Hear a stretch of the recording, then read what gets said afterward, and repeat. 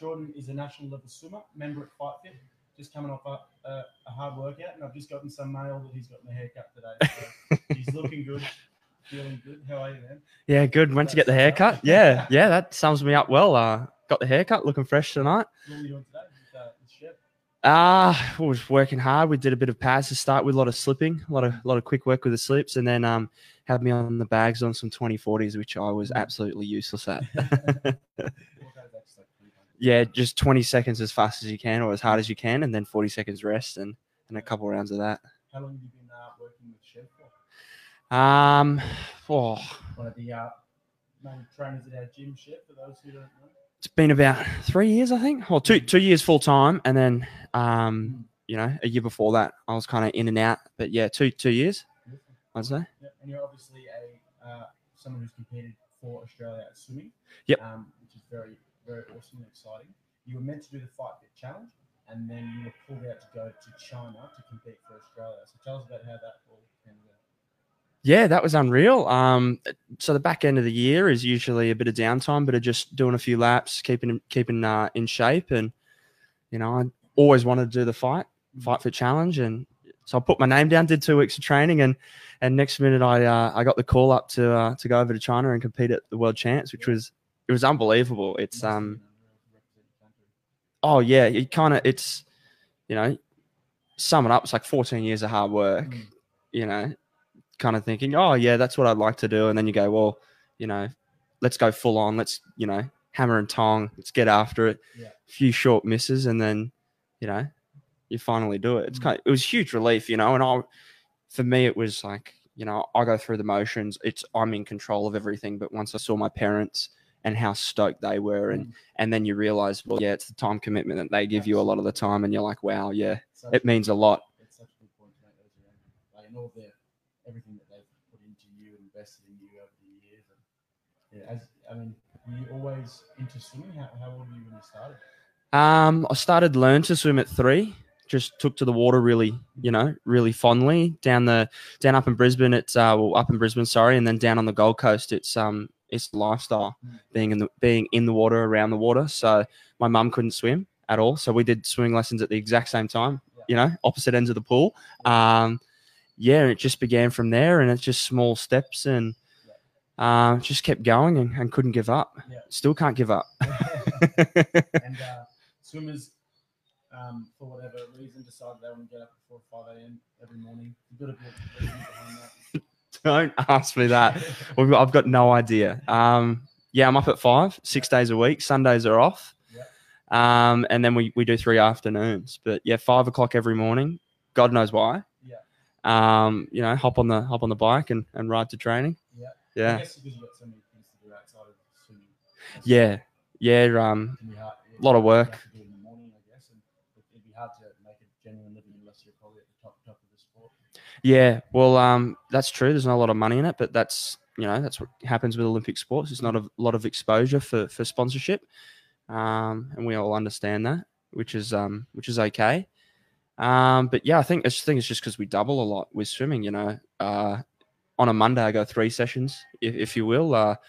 Swim in the morning, straight away into the gym for a little bit, and then come back in the afternoon for another hard session. And Tuesdays is 2, Wednesdays is a recovery. So today we just did a swim, a gym, and then I come in for a box. It's a bit of fun almost. It's boxing for me is the mental side, less so than the physical. I certainly don't have the fitness boxing wise, but it's definitely that mental training because I don't have that fitness to get to the next level. Whereas in swimming, because I'm so familiar with it after the years, that I can find the points where I can switch on and switch off and, come in and out of it. But in boxing, it's a little more difficult. I've got to find those elements a little harder. Yeah, a lot of people don't quite understand how difficult boxing really is. And the science behind it. And to people who perhaps haven't done this before, they don't expect it's just, throwing punches, a bit of power and stuff, but just the technique and the mental side of things, and like they're going through the motions so many times in a row to master one thing or to get one thing even moderately correct in my case. Yeah, I'm the same, dead on. Like throwing 10 straight punches as fast as I can, that's still a challenge, and it's just boxing's a challenging sport in the fact that if you were to do, what's the challenge? 3 by 2 minute rounds, you've got to ebb and flow through that. You've got to come up and come back down through your energy levels, and you've got to be able to, then stay calm when somebody throws punches at you. So then you can react to what they're doing and then go, well, it's my turn to hit you. And then you go and hit them, and then they try to hit you. But yeah, that's really challenging. I don't think people really realize how much of a mental side boxing is more than physical. Yeah. Everybody can physically train their hearts out, but, can you stay calm in a fight or flight moment? And I think, that's often the difference between a lot of people can swim, a lot of people can run, a lot of people can play sport. But that's the difference between competing and training is you've got to have that level of mindset to be in there when it's tough and to get after it. Yeah, I think that definitely when I started boxing, I had a few sort of issues with like anger management and having to and sometimes when something would piss me off, I would just react.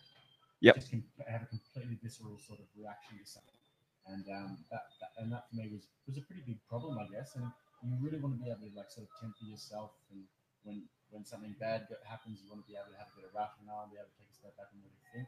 And in boxing, you have that heat on you. You have to be able to think under pressure and to not just react, because if you go blazing, then you might get hurt. Yeah, you'll slip and someone's going to whack you on the chin and see you later. You leave your chin out. Yeah, exactly right. So it's that skill of being mindful and being present and really having that presence of mind is just such an important part of boxing. Yeah. Oh, 100%. And you see it with a lot of the good boxers and even the trainers here. They know how to throw a punch and they know how to, absolutely put you through the ringer. But when they're all really calm and relaxed, and I think boxing almost slows you down a little bit because you have to think so quick when you're in the ring that, a lot of the guys here are just really quick when they need to be quick and very slow when they need to be slow. Yeah, definitely. The boxing trainers here definitely have a real presence about them. And as you said, I think that's definitely what boxing does. Yep. How did you get involved in boxing? How did that start for you? Well, I started at FightFit. FightFit is the only place I've been. We started over at the original place over at I think it's Buckhurst Street over there, and it was just a little squad thing with the squad just to do an extra session on the end. We're always, elite sports always trying to find the extra 1%ers, and I guess boxing was our outlet. Not that it's brand new within sport to cross train with boxing because it is physically tough. And we just kept going, and then a few people dropped out, didn't want to do it, and now we're down to a handful of us just come and see Sheck every now and then, or even our coaches in. I saw my coach in here tonight. He's doing a group class, which is awesome, so we all love it. Yeah. Is that something that you had previous exposure to boxing, or was it just something you enjoyed while you did it? Always loved boxing, and I think that comes from my grandfather. Really loved boxing. Growing up in South Africa, apartheid, as a coloured man, so his father was Chinese and his mother was African. I don't think there was a lot of opportunities, and boxing was an opportunity for him. So he certainly enjoyed that, and I think that was a family thing with the brothers. They also got to work out with Nelson Mandela, which was pretty cool. So he came over the family house, which was across from the. I didn't know he was a boxer. Yeah, he quite into it. I actually read about that when I went to the Mandela exhibition up at Carlton Gardens there at the museum. But Mandela used to come over the house, the family house in Johannesburg. You might have to take a few steps back there. I'm just rushing through this one. Did you just invite him over? Or did they just invite him over? Well, this is a cool story. So I met Mum's cousin. So Mum's cousin is the oldest cousin of the oldest son. Yep. So my grandfather's the fourth youngest of 5 brothers. And she was telling a story, just a story. This man used to come over to the house and, after court and that kind of thing. And my grandfather worked at the court as a clerk. And, he would just come over and hang out, and they used to, she used to bug him. And the man was Nelson Mandela. Yeah. So he used to hang out with the family, and I think my great granddad, he ran the Chinese club in Johannesburg and was the chef. And bootlegged a bit of liquor when it was illegal and was making a little bit of side cash. So people used to pay for a few things here and there, I think. I think that's how it went, Yeah. And then, all family folklore.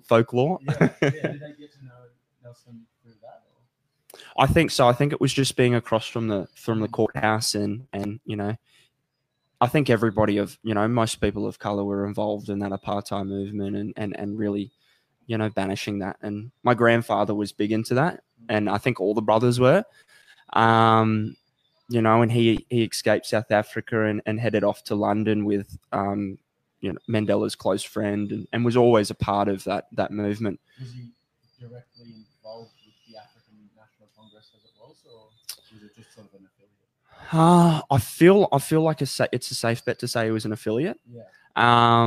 He's passed away, so I wish I could have asked him questions when I, was more interested in it. Being, he passed away when I was 13, so. Yeah.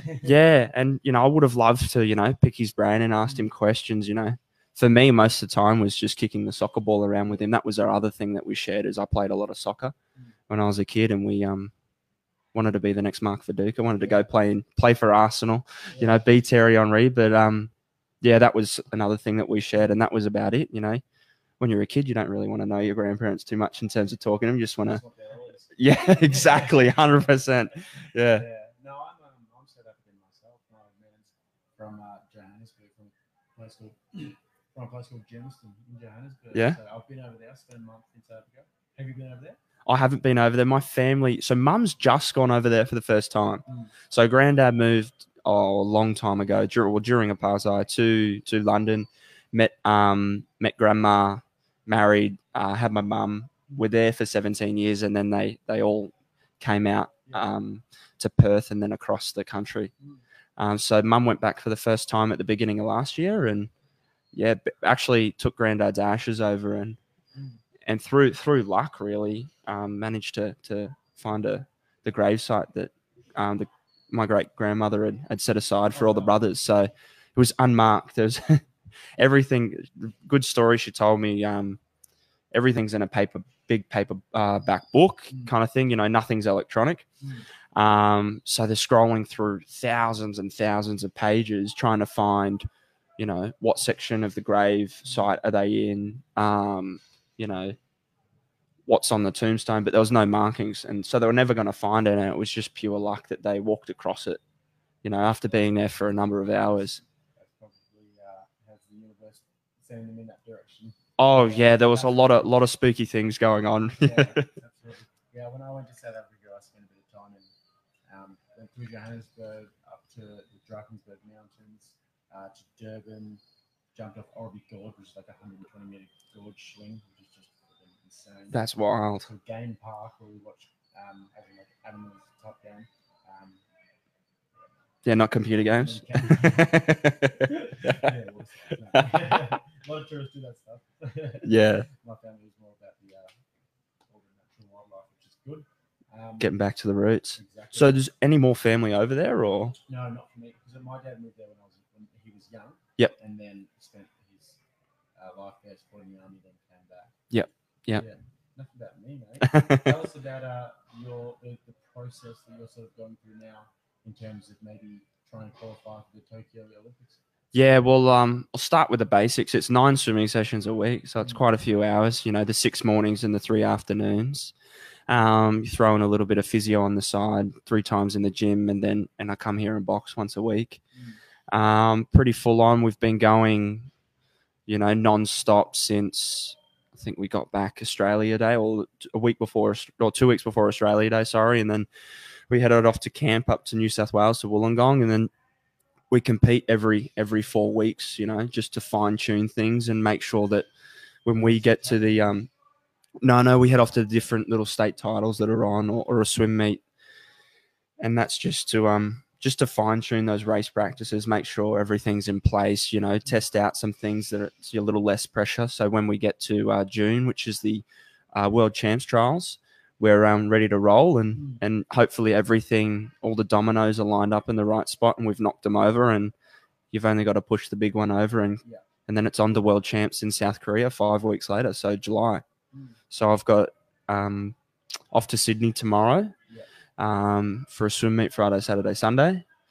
And then we've got 3 more weeks of not really hard work, just fine tuning, really getting the body absolutely into tip top shape. And then it's really like you spend about 10 months of preseason almost, if you will. And then, so I'm not really keen for the swim meet because, you're ready to roll. But yeah, it's 10 months of preseason and then ready to roll for like a preliminary final, which is World Champs trials. And then I guess your grand final is world champs. Yeah. So. Yeah, and do you still enjoy getting in the pool? Do you still enjoy your swimming sessions, or is it more slog? I don't enjoy getting in the pool. I don't think anybody enjoys getting in the pool because it's always cold. It's never inviting. Yeah. But I think for me, I've always enjoyed the hard work. I think finding that end point and then going, well, shit, that's where I'm at today. Let's come back tomorrow and let's, get through it and get through it and get through it. So I always find I'm happiest, which is a crazy thing when I'm absolutely down in the dumps and just, when I'll get, a little bit scared, a little bit, nervous when I see a hard set, but I also enjoy it. Once I'm in the middle of it and you get out the other end and you're like, yeah, that's unreal. Nobody likes doing that stuff. I mean, before you do it, when I was in FightFit challenge training, every time I'd start, I'd be like, oh god, I'm in for it. Yep. And then you'd be doing all these lots of burpees and lots of bags. The night we did 400 burpees. Yeah, and the sit-ups and all of that. And you know what?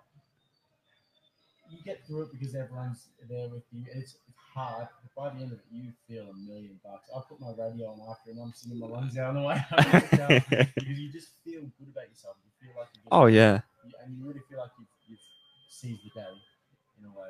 That's how I feel anyway. After I did the FightFit challenge training, after that I felt like I'd kick that off and I'm like, good on you for going. Give yourself a pat on the back. Oh yeah. If you put in the hard work, then at the end, if you do get the win, even if you don't, then it's just such a rewarding feeling. I can imagine you're on that journey right now. Oh, 100%. I feel like the challenge training is the process. And the fight at the end of it is just like going to world champs trials or world champs. It's the cream on the cake kind of thing. It's always, you always talk about process over outcome, and going through the process, especially when you get up behind the blocks. It's making sure, I'm thinking about what I'm doing when I jump in the water. The first 50, the second 50, the third 50, into the fourth 50, and it's about going through those processes so that you don't get overwhelmed. And I think, Is there much of like a psychological sort of aspect to that? I mean, you'd be sort of so ready for it, but when you get there and before that weird silent thing goes up, before you jump in the water, you just want to have a little false start. You have to, because it's such a matter of like milliseconds or something. Oh yeah. Make sure that you are in the perfect stance and you hit that water at the perfect time. I don't know how you describe it. Yeah, well, swimming is one example of like a psychological factor that would come into play, or don't exert too much energy, don't get too soon. Oh, 100%. There's so many different things, and that's why we do the practice meets, because it can come down to a little thing of, maybe it was the difference between listening to music or not listening to music, listening to a certain type of music. So I talk about, your energy level out of 10. I use a scale out of 10. And so my natural energy, most people describe me as a 10 or 11 out of 10 kind of thing. So I'm naturally bouncing on my toes. So I've almost got to bring it down to a 6 before I race. So I'm not listening to Eminem, 50 Cent, Metallica, and AC/DC in the marching room. I'm kind of listening to a lot of lo-fi hip hop, a lot of shit that just calms you down, makes you relax. I'm almost yeah. But that's the exact thing. So that, I'm a 6 out of 10 when I'm ready to get up on the block, so that I'm calm, I'm present, I'm in the moment, because it'll come down to half a second was what cost me I missed the Olympics by half a second. Yeah. I missed the 4x2 relay. Oh, that's yeah. And then, you come back 2 years later, try to make the Commonwealth Games, and you miss by a second, Yeah. So yeah, it just comes down to, maybe I didn't tumble turn properly. So in a sport it comes down to the fine details. Yeah. You know. Yeah, there's a real psychological factor. Oh, definitely, and it was tough after Olympics. I wasn't Olympic trials. I wasn't disappointed that I missed. You know, I was just, you know, I knew I'd put everything in there to get myself to that point, and I just missed out. That, you know, yeah, it's just deflating, really. You're just like, oh, it's all done. Yeah, I can imagine. You've literally put in years and years of hard work, and that's the sort of pinnacle where you can reach. Oh yeah. Hey, there's next year. Next year. Next year's going to be the one. I can feel it. I'll be rooting for it. Yeah. That's for sure. So how far away is that in South Korea then? So South Korea is July. That's World Champs. So hopefully we make South Korea. Hopefully it's I'm thinking process over outcome. And everything goes well, and that'll be a good trial in terms of making sure all the things I do at an international level are really good, because then when you get to the Olympics, everything's, you know, magnified tenfold, and Tokyo 2020 sounds like it's going to be unreal. From all reports, they're actually ahead of schedule on. They've got everything done and prepared, all the accommodations ready to roll. You know, everybody knows the Japanese are going to be really hospitable and just. Yeah, they just really want to care for you, and they care about you, and they just want to show the world that, you know, Japan's awesome. So I actually think this will. They're an amazing people. Oh yeah. Even as a spectator. After the World Cup, all of their fans cleaned out the sections wherever they were sitting. The fans would sit back and clean up. Did you go to the World Cup? No. Oh. Yeah. Okay. What I heard, that the Japanese fans would all clean the sort of area of the stadium they stayed in. Oh wow! Would make sure they clean the locker room. Yeah, right. Such like friendly people. That's so cool. Yeah. I'd love to go to Japan for the Olympics. Yeah, I reckon as a spectator it'll be unreal. I've got another friend who might be competing in boxing there, so I might be coming over, mate. So if I do come over. And you've got another friend that swims, Tiggs. Another friend, that swims. Do you reckon he'll be a stiff to Alex Graham? Shout out to Tiggs if you're watching. Tiggs will be on the team. Tiggs is on the leadership group, so he'll hopefully be swimming the individual 200 and then the 4x2, and then possibly be on the 4x1, I think. So. Do you reckon he'll be at Tokyo probably? Oh yeah, there's 90% chance he'll be on it. That's awesome. You know, as long as he doesn't slip on the block. We used to sit next to each other in year 8. In our homeroom class, to stab each other with pens. So you've come a long way, the both of you. Yeah, right. Maybe it would have been like a Millie story. Yeah, exactly. Yeah, awesome. No. Anyways, man, we might wrap it up. I reckon, unless there's anything else you'd want to say to your adoring fans. Oh, I've got very little. Thank you so much for coming. Hey, I appreciate it. Thanks for having us. Catch up again after you win gold for Australia.